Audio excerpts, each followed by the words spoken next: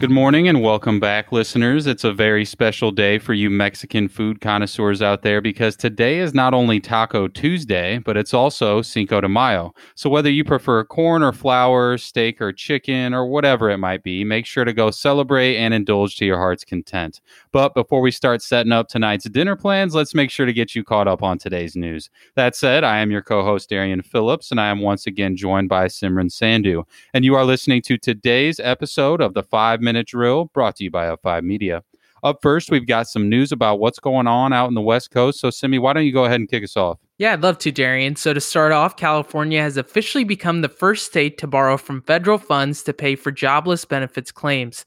Right now, they've taken on $348 million in debt, but they have received approval to extend it to up to $10 billion, according to the Wall Street Journal.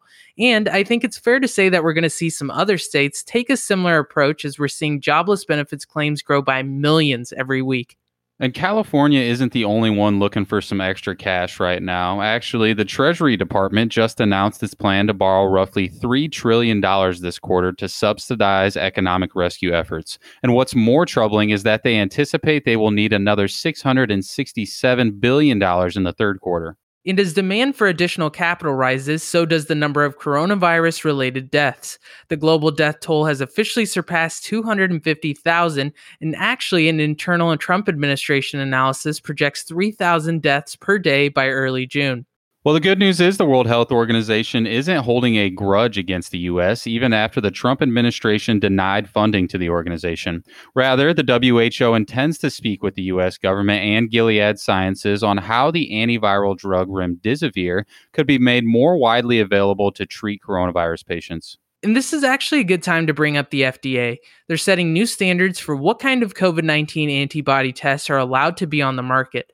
Recently, there's been a lot of fraud as at least 160 antibody tests for COVID-19 entered the U.S. without prior examination. Thankfully, now tests will need to have an accuracy rate of 90% or higher in order to be approved. Well, the FDA hasn't been the only institution cracking down on regulations recently. The SEC just increased its reward offerings to whistleblowers after years of complaints that they have been undercompensated for their high-risk efforts. The institution has awarded more this fiscal year than they ever have before outside of 2018, with their most recent reward being nearly $2 million.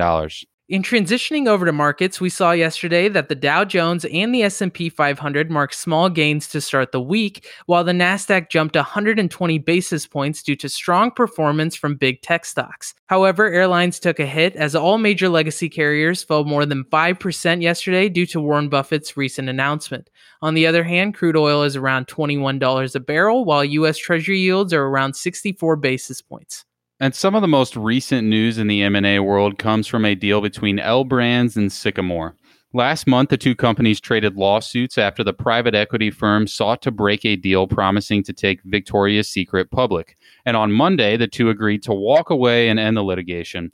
Brands commented on the matter and said they needed to focus more on mitigating this crisis rather than worrying about litigations. And as we talk about struggling companies, J.Crew, the large specialty retail company, has just filed for Chapter 11 bankruptcy after losing hundreds of millions of dollars in sales due to COVID-19. And before we wrap things up today, I wanted to take a quick look at Zillow's recent forecast for the real estate market. In particular, the company claimed that house prices will fall by roughly 2 to 3% this year and predicted that home sales will decline by nearly 50 to 60%, eventually bottoming out by the end of the spring. So if any of our listeners are thinking about buying a home, this year sounds like a great year to do it. But anyways, that concludes today's episode. Make sure to subscribe wherever you get your podcasts, and we look forward to seeing you bright and early Wednesday morning on our journey to redefine how you experience news.